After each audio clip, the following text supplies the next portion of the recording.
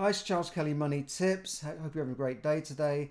My name is Charles Kelly. I'm a former financial advisor for 25 years and the author of two books on money, Yes, Money Can Buy You Happiness and Borrow and Grow Rich. I wanted to talk to you today about house prices in the UK. Despite one of the worst recessions in our history, house prices are still going up, despite higher interest rates, higher fuel bills, etc. Prices are still on the move upwards. Now, this is because there's a shortage of certain types of properties, i.e. larger family homes. We've had this race for space out of the city in the last couple of years, and this has forced a higher demand. I'm talking to agents now, they can't get enough of the larger homes in the suburban areas. But flats are not faring so well. Flats are lying on the market for longer. There's price reductions coming up all the time on flats I see. 30,000 off, 50,000 off to shift these flats. So they're not so good. In fact, the Halifax said that since the lockdown, house prices on average went up by 21%, and in some areas it went up a lot more than that. But flats only went up on average across the board by 11%. So that speaks for itself. Halifax is the biggest lender in the country, so their figures do matter. This is based on their own figures and from their own lender. Now, how long can this continue? Well, I don't know. I see that with higher interest rates, the affordability levels will go down because people cannot borrow so much if rates are higher, and even if you wanted to, the lender would say, hold on a second, this doesn't meet the affordability criteria. If mortgage rates will double in price in terms of your monthly payment or go up substantially, they cannot just keep lending out the money that they were when interest rates were very low. So that's one factor. The other thing is that they're going to have less money in their pockets after rip-roaring inflation is putting the price of everything sky high. So how can they afford to spend as much on the property? Similarly, first-time buyers who are renting will not be able to save as much. Some people's fuel bills have doubled. Their gas and electricity have doubled just this month. And that they're going to start feeling the pinch there.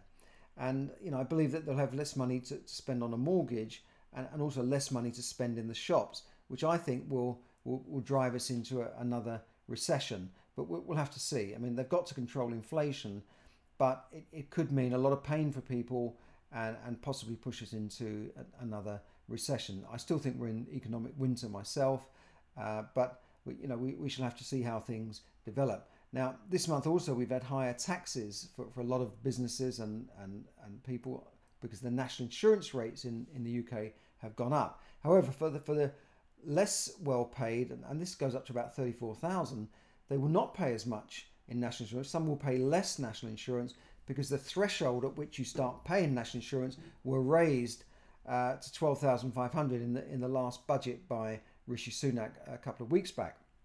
So not everyone is going to be affected, but businesses will soon be paying more taxes to employ people. So that I don't know if that will have an effect on employment. Now, the other thing I want to talk about is funeral plans, prepaid funeral plans. These are these plans where you pay for your funeral now, and whenever you die, they will guarantee to pay your funeral. And you see these nice ads on TV. Oh, pay for your funeral now. Don't leave it to your children. And people say, I've paid for my funeral plan with XYZ company. I'm now safe, But are they?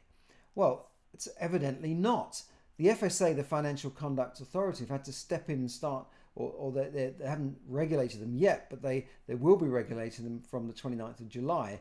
But in the meantime, firms are getting into trouble. One has gone bust, ironically named Safe Hands. Well, not very safe, is it? So they've gone broke, possibly through rising costs. Perhaps they've done their sums wrong. They've said, well, this funeral, we'll take £5,000 off somebody, but then the funerals are just going up and up and up, and maybe they've done their sums wrong. So they've gone broke. The FSA have come in like the cavalry. When the heroes shot everyone, the cavalry marches in when it's all too late, and that's what's happening here.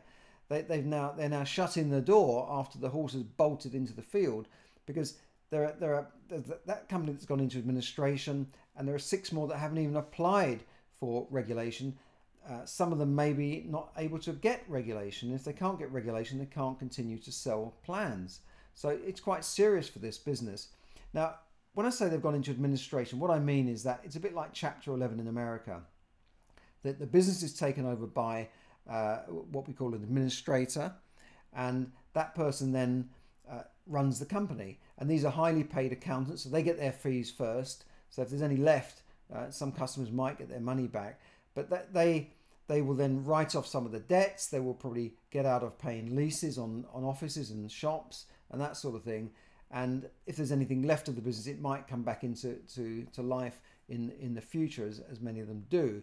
But basically, the business is more or less dead, if you like. So what's going to happen? Well, you need to contact the provider. And I'm putting a number up for contact numbers if you've got one of these Safe Hands funeral plans. You can also go on the FSA website, and I put in another link up for that to see if you can find out if your company is regulated or about to be regulated. I wouldn't take any more plans before the 29th of July because after that there'll be tighter regulation. They may cost a bit more, but at least you'll know you're safer. FSA regulation, by the way, doesn't guarantee anything. It just means that there's stricter financial controls. Now, the traditional way of paying for a funeral, apart from paying it in cash or giving money to your relatives to pay in cash, was by insurance. You took out an insurance policy, and that policy paid out on the insured's death, and then went to the beneficiaries who paid for the funeral. And I personally feel a lot safer dealing with a company that's been around 100 years, like Legal & General, Sun Life. Many of these insurance companies have been around for more than 100 years, surviving world wars, recessions, depressions. They still come out on top. In fact, if you go into most city areas and look at the biggest building, they're usually owned by banks and insurance companies. So they know what they're doing.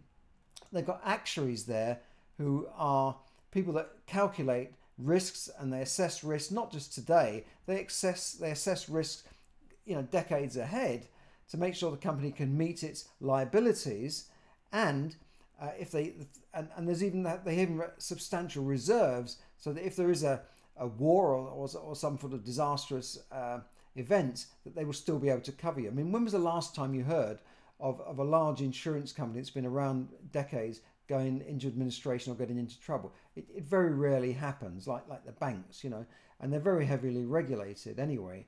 So that's what's happening there. I would personally go down the route of insurance, but obviously that may not be the case, may not be possible for everybody. You may have health issues which precludes you from getting an insurance policy. You may be too old, it might be too expensive, but do look into that with your financial advisor. Now, the cost of funerals are, they're very expensive in this country. And when I say the funeral, normally what we mean is the cost of providing the coffin, taking the body from the mortuary, getting it to the church or the cemetery, and then the burials and that sort of thing. That can cost easily over £5,000. I saw this 18 months ago, and I was helping a family with a funeral arrangement.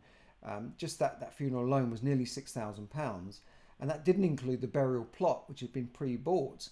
But a burial plot can cost several £1,000s, up to maybe £15,000-20,000 for a fancy concrete tomb. So look at these prices. I mean, they're already going up because the cost of materials, the cost of timber, the cost of everything, fuel has gone up. So funeral costs are going up. So work out with your advisor. Don't just take out one of these plans on the phone because you saw an advert for it. So have a look at that. I would stick to insurance policies. I'm putting all the information up on my blog. There'll be numbers to contact if you're affected by this. So do check that out.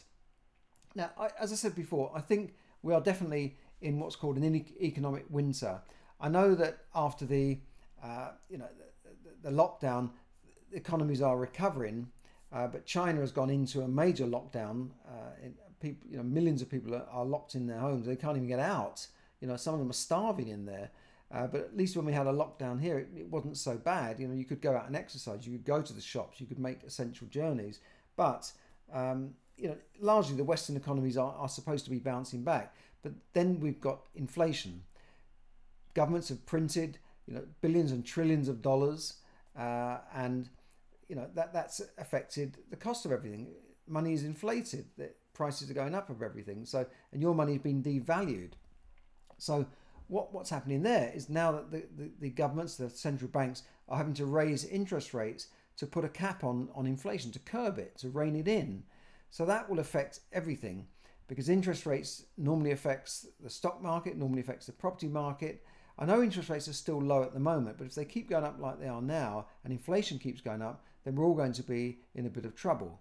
So do watch out for that. I think we're in what I would call an economic winter. My personal opinion, the way I see things, I think more businesses will go under. People will have less money in their pockets to spend. We're a consumer-driven society. As you've got less money to spend, that means that the businesses are making less money, and some of them may succumb to going out of business, but certainly may cut down on employees. So employment could go down. So do check that out. I think to get through this, I put up a lot of free training. I was a financial advisor for 25 years. I put up a lot of free training on my blogs and websites. So do check that out. Charles Kelly Money Tips on YouTube. MoneyTipsDaily.com is my own website.